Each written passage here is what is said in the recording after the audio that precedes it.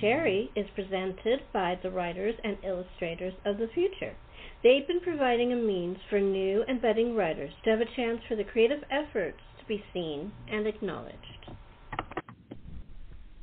Welcome to Chatting with Sherri. Tonight we welcome back Brice Bexter. He's an actor and he has been in Miss Fisher and the Cryptid. He's been in Good Omens. And his new movies that he's been in are Redemption, and the latest movie he was in was The Moderator. So he's a very busy young man. And we're going to talk about that, and acting, and just life in general. Here's Brice. Hi, Brice. Welcome back to the show. Hi, Sherri. I'm very happy to be back. It's been a while. How are you? Yeah, I'm great, thanks. I'm still alive. I'm still at it. How are you doing? Ditto. Yeah, I mean, it's been a rough few years in every way. I've had a lot of problems, and I am here. So, I mean, I feel like the song, I'm still here.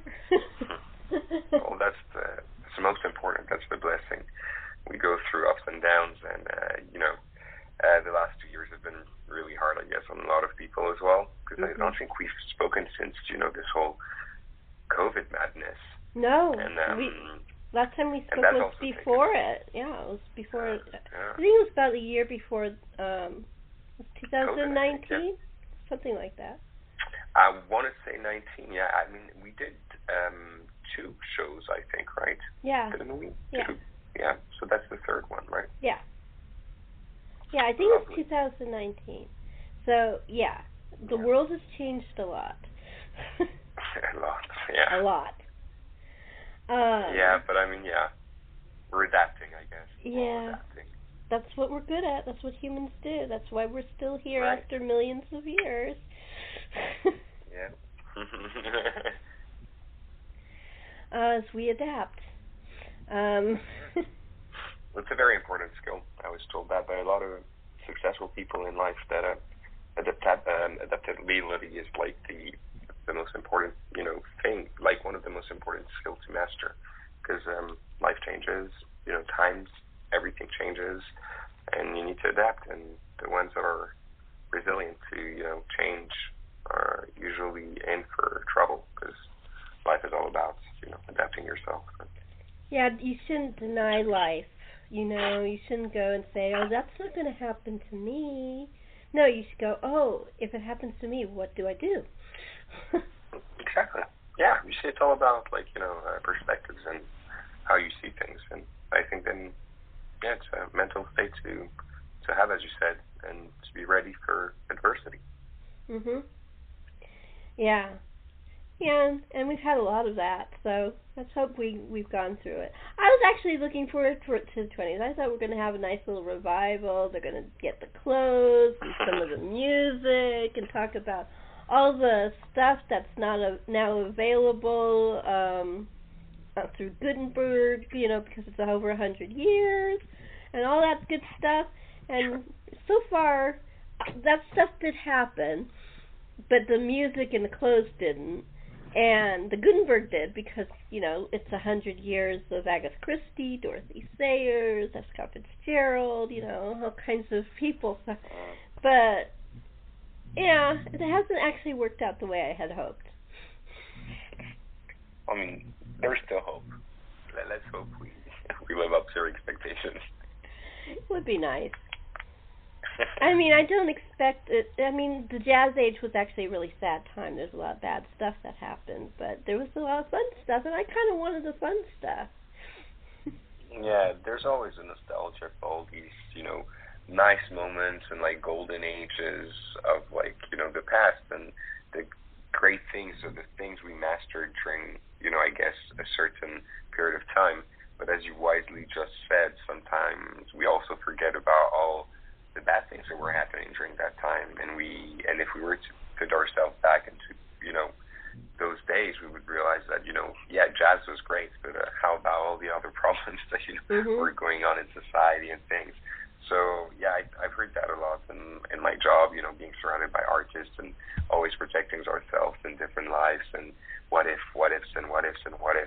And someone told me you just have to enjoy, we all have this nostalgia within us for, like, those past times, those specific moments in time. Sometimes for someone it's the 80s, the 60s, the 50s. Oh, I wish I lived during that time. But we also need to, like, just agree with the time you're living, and this form of nostalgia is not, we only, project ourselves within what, appeals to us, but we tend to forget about all the other problems that people were going through, and it's a good way to, just cut the feelings of nostalgia when you're just like, too much and say, oh, I wish I was, I was living back, during those days and stuff. It's funny how humans react.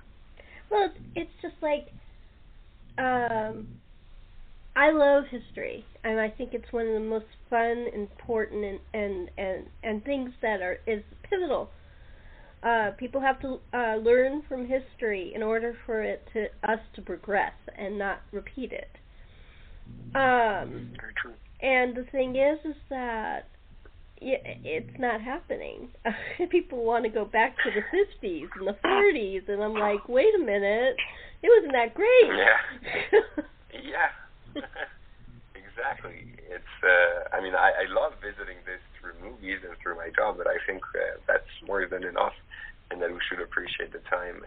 That we're living, the times that we're living as well, and always live in the present. And that's also very important. And we're also living amazing times with all the troubles. There's also a lot of great things coming out of this, this time we're living, and I'm very happy to be living it. So. I'm reading this book that's called The Daughter of Time. It's really interesting. It was written in the 50s, and it's about a policeman who gets into an accident, and he's stuck in a hospital bed, and he's bored. And somebody brings him a bunch of, it's an English mystery, and somebody brings him a bunch of pictures from the National Gallery. And there's one picture that really strikes him, and he looks at this picture, and it's Richard III, but he doesn't know it right away, and he thinks, oh, this guy looks kind of like a judge. And when he turned it around, he goes, Richard III, the murderer? And so the rest of the book is him trying, because he's bored. He doesn't have anything to do. He's a detective. What he does is solve murders. So, and they gave him a pile of modern books, and they bored the you-know-what out of him. So he's trying to figure out, there's something weird that this man looks one way, but he's got this legend of another thing. And it's just really, it's like an armchair time travel, but he never leaves his time. You know what I mean? It's really... That's super interesting. I can't stop reading it. Are you still not done with it? Mm-mm. No, I'd say I'm about 50% through. I just got it in the mail about 3 days ago. Oh, wow. What's the title again? Daughter of Time. It's by Josephine Tey. Daughter of Time. I'll read that. It is so good. It's like you read it and it's not a murder mystery. It's a historical book, but it's written by a mystery writer, so it's like a murder. You can't stop reading it. You know what I mean? It's got all the suspense. Nice. I love those, and as you were saying, with all the great ones we had in the past, Christmas and stuff, it's nice to be able to, dive again in a book that just, captivates you and just love turning the pages. I love that. Yeah. I've been discovering a lot of new authors. That's one of That's one of my ways to deal with life, is to read a lot. And I was sort of like rereading during the pandemic. I think I reread every Agatha Christie I owned and all the Dorothy Sayers I owned. I know you're a big fan. Yeah, and I read all the Fitzgeralds. I mean, the ones I have, and Time Machine and all these books. But they were all comfort food. But now I'm bored, so I'm reading all these people I've never heard of before. But that's a great way to discover new talents, and there's amazing people out there. I heard there's millions, I don't know, maybe hundreds, thousands of books being published a day, and so there's not enough time to discover them all, during your lifetime and to read them all. So I'm sure there are things that, passes in front of our eyes and that we don't even pay attention to that are amazing. They just don't get the same promotion, the same platforms to reach as many people. But I'm sure very talented and very captivating stories. I'm saying this just because I'm able to juggle in between so many languages. Some stuff that will never get translated in English from French are amazing authors, but it's maybe not as lucrative for people to translate them. But it's still really well written and understandable in French. So I guess it happens for everything: Japanese, Chinese, and Italian, anything. So no, I'm a big believer that they were once great authors. They were once great musicians, and we can go back to the classics and everything. But we also need to focus on our own talents of our times as well. And every talent and every time and every generation has messages to pass through art, and we also need to give credit to this and balance. Always go back to the classics, to the one that appealed to us, of course, but also give it a try and the benefit of the doubt, give it to new talents and artists of our generation as well. I read books of all types. Oh no, I know. I'm talking more in general, not about you, Sherri. You read everything. I do. You read everything. I'm a little mutt when it comes to books. I love all books. Well, movies come from books. And movies. I love movies, and I love TV. Oh, and I saw this great movie that's a classic movie that I thought I'd seen, but I never saw. And so I started doing that. And this is also a way I've been finding books to read. I saw this book, this TV series called Inspector Allen Murder Mysteries, which I never heard of. And it turns out there's like and it turns out there's like 100 books with her. The writer she's considered one of the queens of crime from the Golden Age, which I never heard of. She's from New Zealand, and her name is Niall Marsh. But it's like an accidental thing. I was watching this show because one of the actors in it I like. She was in an old miniseries that I saw back when I was a kid called The Bretts, and I really have always followed her, and she was in the show, which is why I was watching it. But I really love the detective. I love the whole concept, so I went, oh, look at how many books there are. That's amazing when you find that as this. It's like you have content. You're like, yes, I'm going to be able to read. I'm going to have a lot of books to dive myself in, and I love that. That's amazing. Oh, it was just so shocking. You should actually read The Assembly of the Dead, written by Fahida Rouas. She's a Moroccan-British author, and it came out 2-3 years ago. It's available at every Barnes and Nobles. It's one of the first Moroccan-British authors to be published like this. It's a novel, and it's also about murder mysteries, and it's fascinating. She's invented and created, if you will, Sir Conan Doyle, kind of like character, kind of an inspector, and but a Moroccan one back in the 1930s. Ooh. And so this person is fictional, but so he's working as an investigator for the Moroccan crown back in those days, and those days were the days of Casablanca, of Moroccan so international with Spain, England, America, and it's very interesting because she uses the whole culture. It's all written in English on top of it, and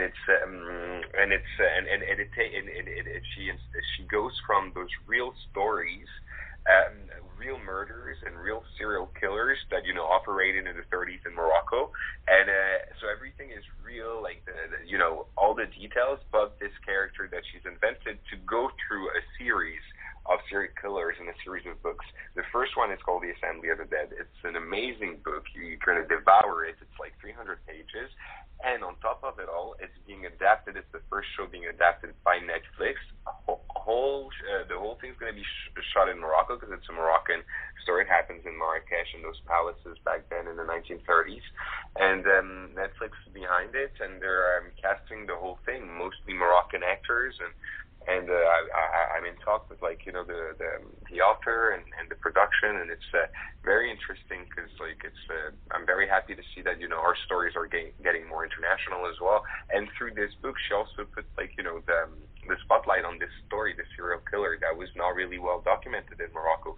She went, studied it for 6 months, stayed in Marrakesh, wrote it from her funduk there, and did everything to dive in this story and get some local feedback from all those old generations and people that you could still talk to, and obviously mix this with proper facts and police files and things you would find in local libraries about the guy and stuff. And it's a very, very well done project, and I think you should really dive into this as well. Oh, it sounds great. What's her name again? Saïda Rouas. I'll send you that as a text as well. But I mean, if you type on Google The Assembly of the Dead, I think it will pop. Cool. As well. I love that idea. I just think that's super. I think you're gonna like it. Oh, and you know what else is coming up? The 100th anniversary of the discovery of the tomb of King Tut. Oh wow, that's gonna be fascinating. Yeah, it's next month, and that's the thing that changed the world. So wait, it's coming out as books first? Is it is it a series of books, or no? It's the actual happening. It's actually the 100th anniversary. There probably will be books. Oh, okay. Oh, sorry. Oh, I thought there was something coming out about that as well. I'm sure there will be. I mean, there's already a lot of. I saw a couple of documentaries. This is really interesting. They took all of the documentary film of Howard Carter and forgot the name of his boss, Lord Carnarvon or something like that. Anyway, it's all black and white, and they put it in color, so it would be alive to people. Oh wow! If they call it King Tut in color. King Tut in color. Yeah. Google that. Isn't that interesting? Yeah, I was watching it yesterday. It's a French, I think it's French-Moroccan team, or is it French-Egyptian team? Or maybe it was French-Moroccan and Egyptian, something like that. That are the ones who colorized it. I've watched that. You know that I'm fascinated about ancient Egypt in general. It's my favorite time period. Yeah, there's a book by the lady I talked to you about, the vintage Egyptologist and her husband, about Akhenaten and Nefertiti. That's going to be coming out next month in honor of, because they're related to King Tut. It's a huge. That's amazing. Wasn't that the lady you interviewed once as well on your show? A couple of times. Yeah. In fact, I just interviewed her about the book this year, and it's actually going to come out. I'm so excited. I can't wait to read it. I think I listened to one of your podcasts with her, and that I saw a few posts as well. She seems like a great lady. I love what she's doing. I mean, I'm fascinated about ancient Egypt. The civilization was for me one of the Greeks, all of this. I love the BC era, if I can say. I love that. I also love everything about the Islamic rise, all these things. Spain, and Arabic wars and the Crusades, and all of this is fascinating as well. The Renaissance, the everything that we've had in Europe is fascinating, but I have a particular, interest for like everything that was like back in the days, very in those like, and it's just amazing to see what Egypt did back then, and like what they built, and the civilization is still like a big mystery to a lot of people, and it's just fascinating. It's funny you mentioned that, Brice. I studied archaeology. And my professor, though, was a Peruvian specialist, so I studied pre-Columbian peoples like Mayans and Aztecs and people like that. Oh, that's also fascinating. It was really cool. But my big passion was always Egyptology. There you go. So, but I enjoyed what I was studying. I mean, I did a lot of iconography work for my professor. I've never been. I've told you, I think, in previous interviews that my dream would have been to be an archaeologist. But then my parents were like, "There is no money in archaeology except if you make a big find, and like you're one day you'll be like probably sponsored by people, investors, because you've made a big found, and then like people want to sponsor that again." But she was like, unless that happened, my mother was like, if that happens, you're just gonna have to do it out of like passion, and they're very intense jobs, and jobs, and you just do them on the ground, and they don't pay well, and that's the impression I was given. And as any parent, I can understand that she was just trying to give me a good future, as they say, with more, I guess, a bigger financial liberty, I guess, freedom. Money. But yeah, money. But I was just fascinated by this, and any time I get to be on a movie that's like a period movie, I just I'm so happy, because I love history, and especially if we go into things that are like talking about archaeology, or like, as how fascinated and happy I was to be on Miss Fisher in those like times of the 1930s, Palestine, all these things. Very, I guess, maybe it's my British side from my father. They were like big explorers. They love that. They love going around and just like seeing everything. I don't know why, but because I'm quite close to all of this. I was raised in Morocco, and I'm still very fascinated by this whole very, let's say, the very. Oh, the movie, very Indiana Jones. I love these places, these kind of history, these kind of runes, and it's just fascinating.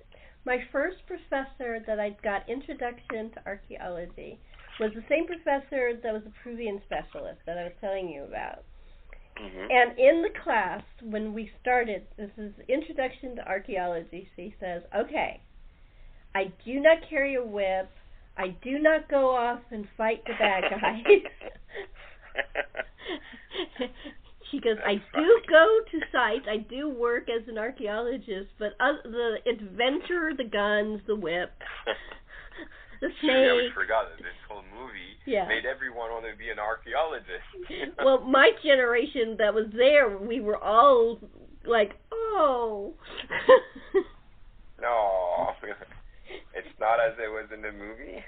Oh my God! I mean, nothing like Harrison Ford goes through. Did you? And she goes, "Yeah, we had the snakes.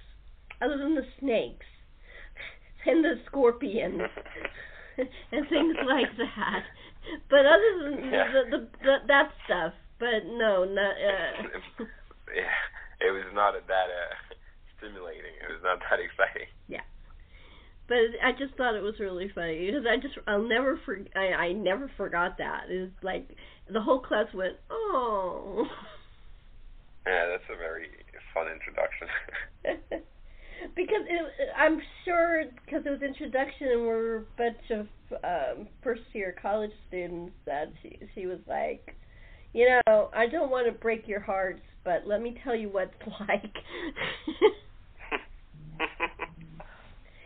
Yeah, we've had that as well. Trust me. Even in acting school, guys, it's not all about glamour. It's not about it's not all about glamour, sparkles, and red carpets. They're like, this is just the tip of the iceberg. They're like, this is the the recognition, the aftermath, if it ever happens. But it's about the struggle. It's about diving into your emotion. It's about like, exposing yourself in front of people emotionally at so many level and going so deep. So they said that like in the first class when we got in as well, and they were like, and if you guys are here because you want to be, looking good on TV, or just like have some, father issues, they said that to girls, or like some mother issues that you're trying to, cure through this, then you'd probably be very disappointed in what's going to happen in the future. Make sure that you're not getting into this job and this craft because you have, ego trips or like things you're trying to solve. They're like, therapy might be better for you if you think you're going to get psychology class.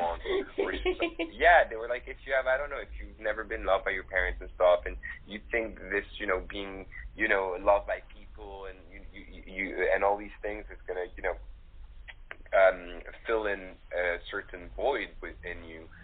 They were like, you'd be super disappointed because it's a lot of people got in this industry for the wrong reason, and sometimes never even get a chance to really explore it, and then they get even more resentments, even more and because I think those kind of people in the beginning just didn't evaluate well what was it that they were trying to to accomplish or to fill by doing acting. And a lot of people tend to just see acting as the end goal, the movies, the screen, the silver screen, but it's a whole job, it's a whole process, it's a whole network you have to create, it's a whole attitude you have to have. It's not knowing when your next job is, it's accepting this, it's acceptance, it's deciding that you're going to be an artist, that you're going to dive into in characters, and that you're going to have to do all these, I'm not going to, bother you with all the different layers that, acting is, but a lot of people don't understand this, and I myself didn't fully understand it all when I was a young, 19 years old boy in New York City trying to, studying acting.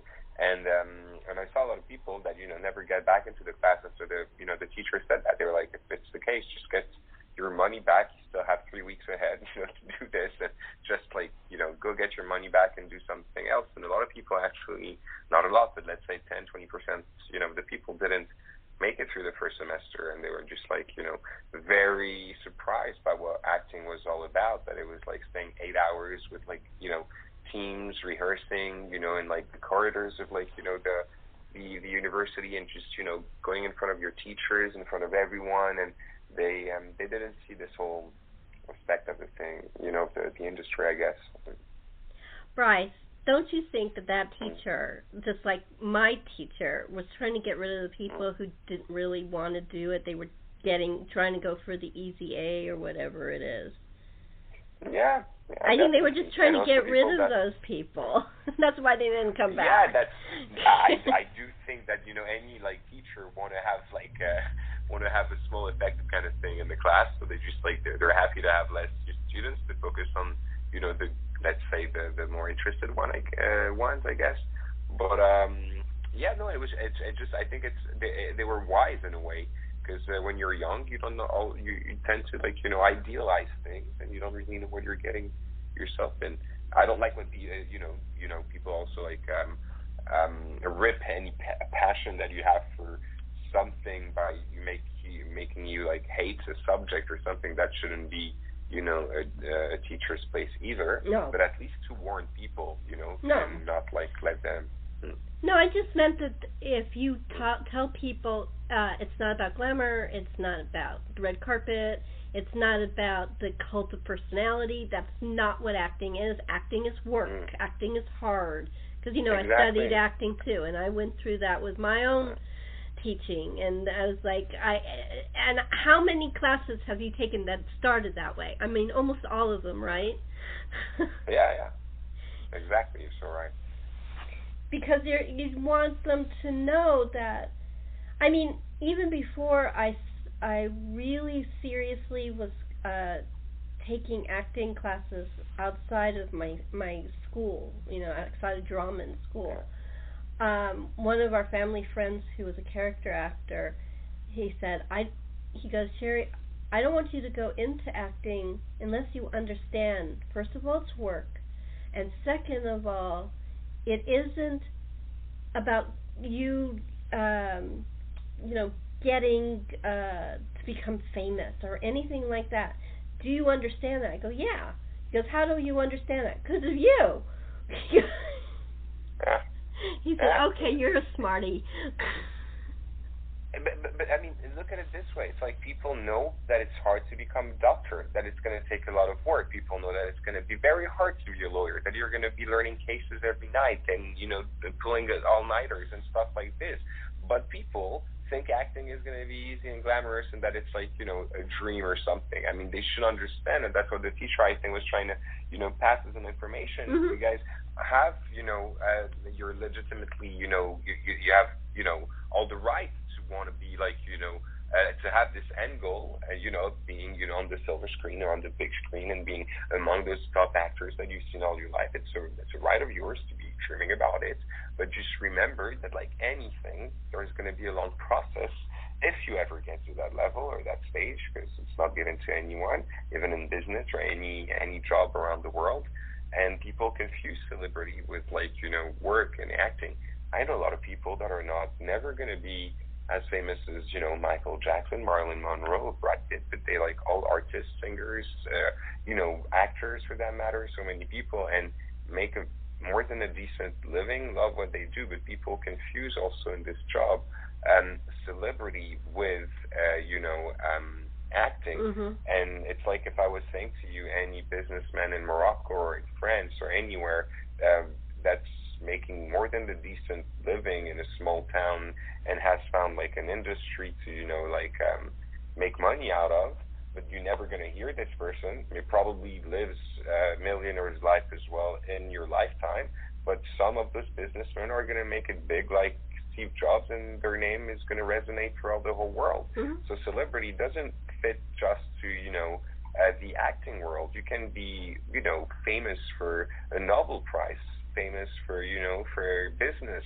you've invented in the world, a solution, famous for anything, but it doesn't mean that you're not an actor or you're not acting if you're not that famous. Because fame, and people you see what I'm trying to go with this? Oh yeah, I know exactly what you're saying. All the young people that approach me online and stuff and want a career in the movies, I always try to go back to this. What are you trying to accomplish? But then at the end of the day, I'm like, even if you were not to make it famous, to be famous for anything, it just doesn't change a lot, because at the end of the day, you could still be just do your passion, and you'll find your niche.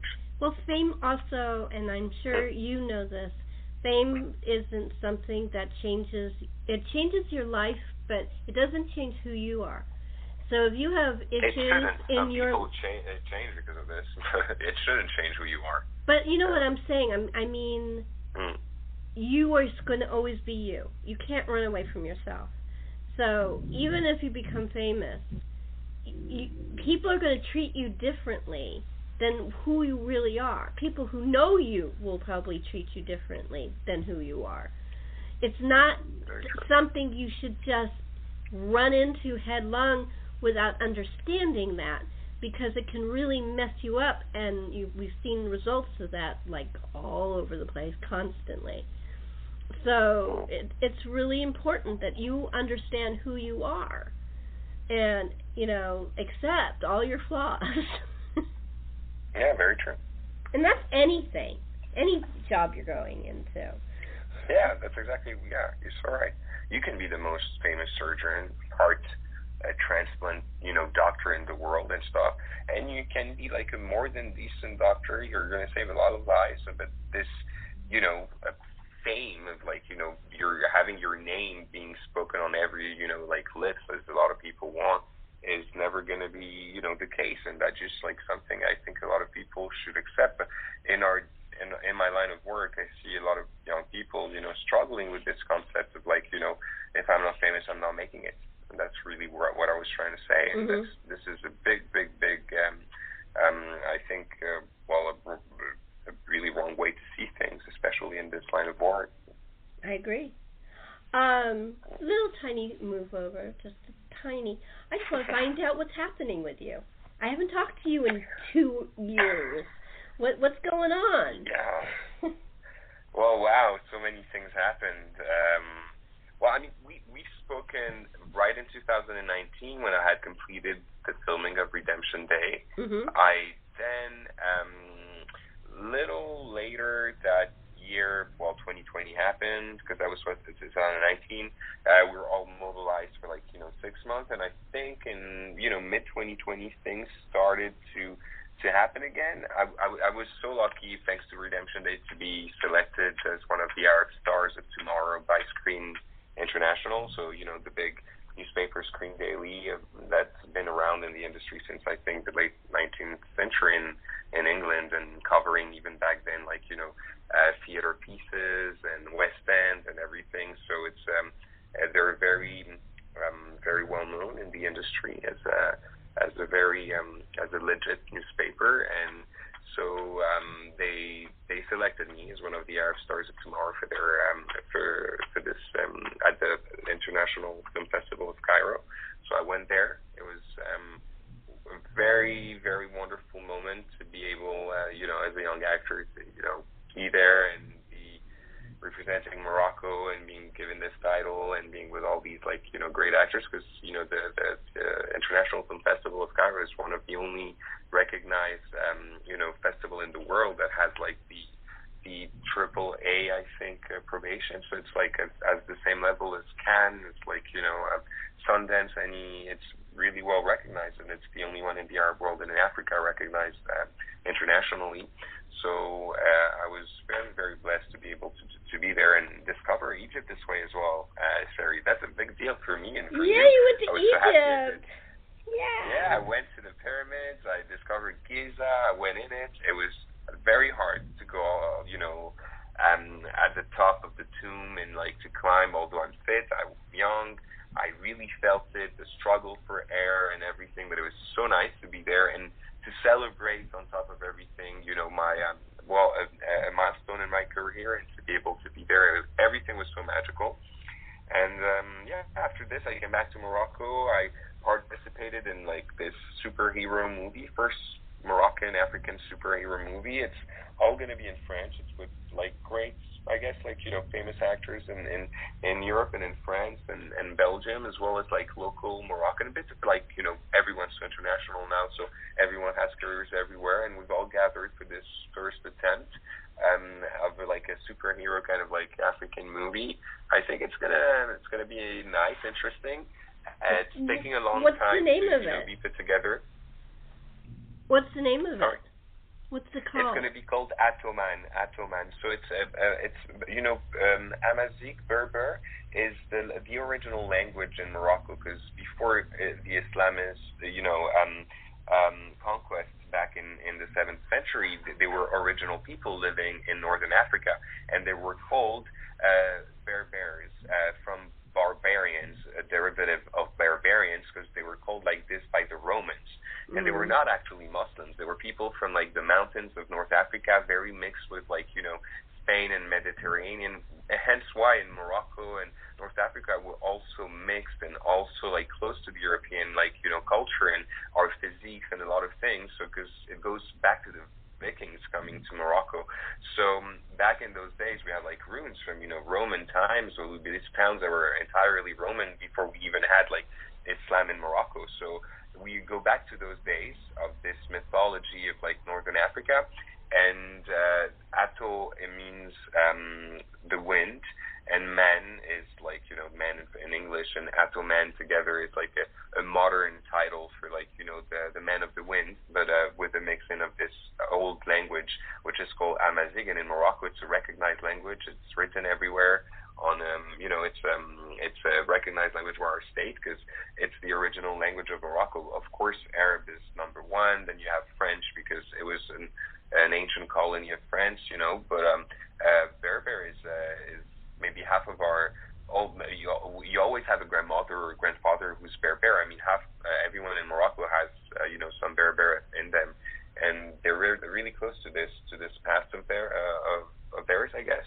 And it's the whole movie is evolving around this, and it really, really was important for me to be part of this, because my whole family, believe it or not, is Moroccan, yes, but from Berber origins. So originally not, Muslim family that you could trace back to 3,000 years back, but of those original people that accepted Islam easily, and it was also imposed like it was in Spain and stuff, during the conquest back then, and yeah, so I'm very happy to see where this is gonna take us. It's with great actor, a great singer, rapper from France, Moroccan French, also Sami Nassiri that was with us in Redemption Day. He's the lead actor, in the Taxi saga from Luc Besson, the Taxi 1, Taxi Driver 2, 3, 4, those French movies that made it big, internationally back then.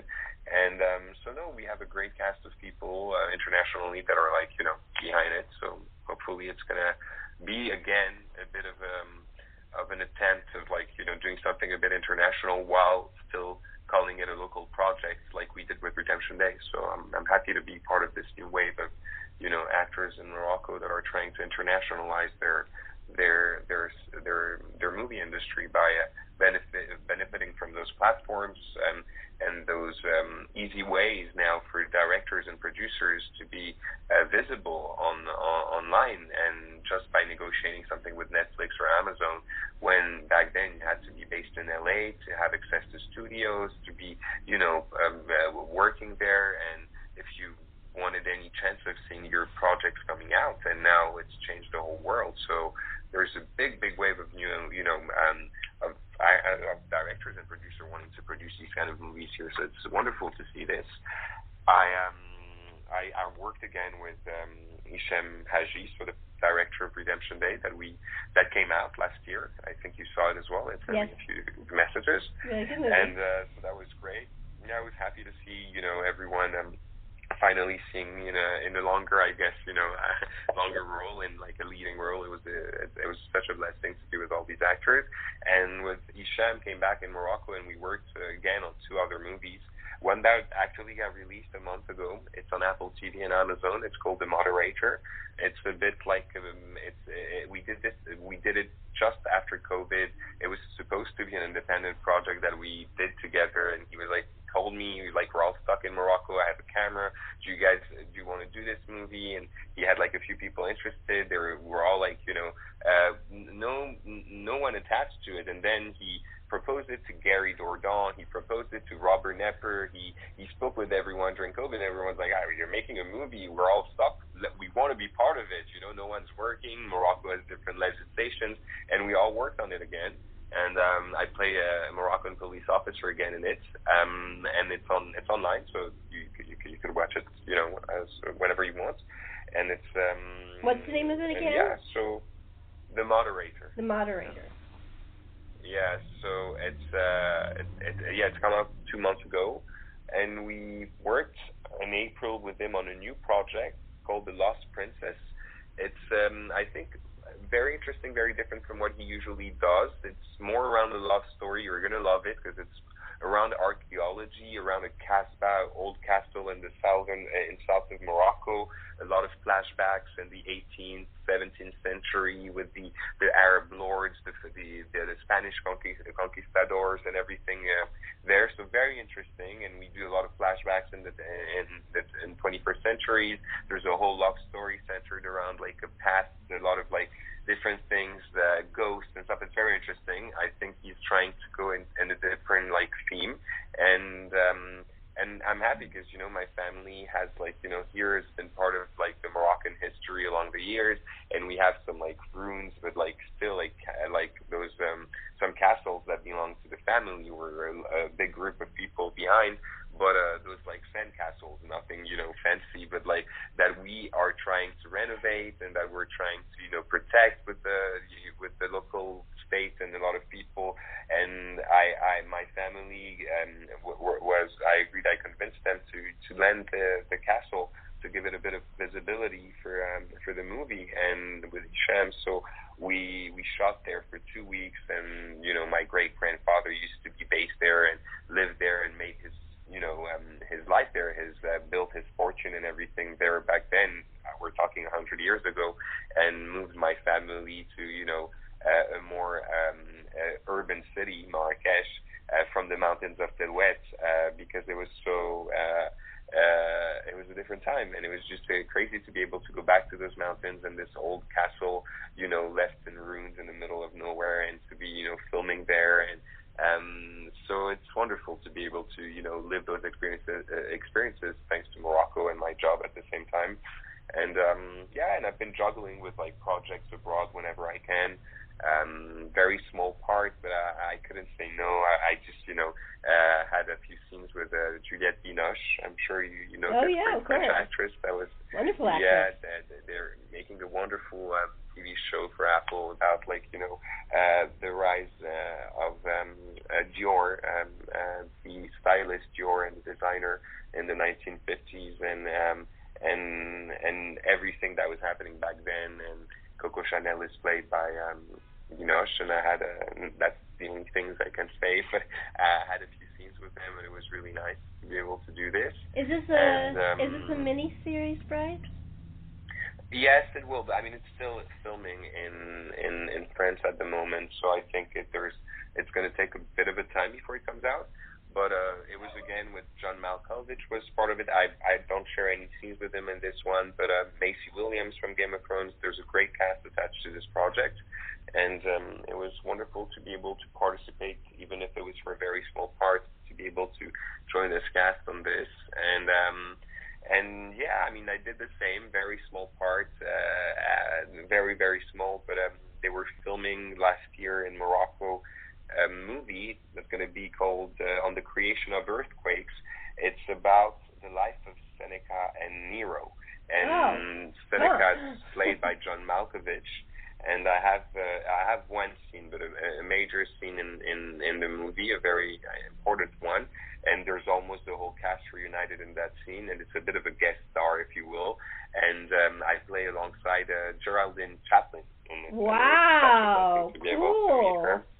Yeah. So Morocco again is a blessing for me as an actor, because all these movies come to shoot here because our landscapes are so diverse and allows us to film and to pretend that we're in ancient Greece, and all those studios and stuff. And I get to be I'm very frank about it. I'm not competing with 100 other 15 guys I would be in LA or I would be in London or anywhere else. So I found my niche here. I found my thing. I'm more. That's the dream of any actor. Young actor. We've been raised watching all the actors I've mentioned in the last 5 minutes on TV, and I get to always interact with them or meet them or be part of a movie, no matter how big the role is or not. And it's a very interesting time we're living as actors, having agencies a bit everywhere. Any language you speak, I speak French, I speak English, I speak Moroccan and Arabic, and I speak Spanish, and so I have agencies in all these countries. If I jump, I can switch and act in these different languages. So I'm happy to be based here. I'm happy to fly wherever I need to fly for work. I'm happy to see the expansion of this industry in my country. I'm happy about all of the stuff. It's taking shape. I'm doing what I love, and that's the most important, I guess. That's so cool. We're coming to the end, so I want you to give out your website and any of your social media that you can. So the website is under creation, but for social media links, you can find me under Bexter Brice, so BXTR BRICE. Under any platforms, really. Twitter, Instagram, Facebook, TikTok, Snapchat, all these things. It's always the same handle that I have. So that's so cool. Did we miss anything? Did we? No, but if we did, we're just going to come back, Sherri. We're going to come back and know you more with my life and my career. I never loved that. I never liked talking about all these things and myself. It's hard. But with you make it, such a nice, you turn it into a conversation and just a little chat, and we're just chatting, and I'm not thinking about all the other people that are going to listen to it.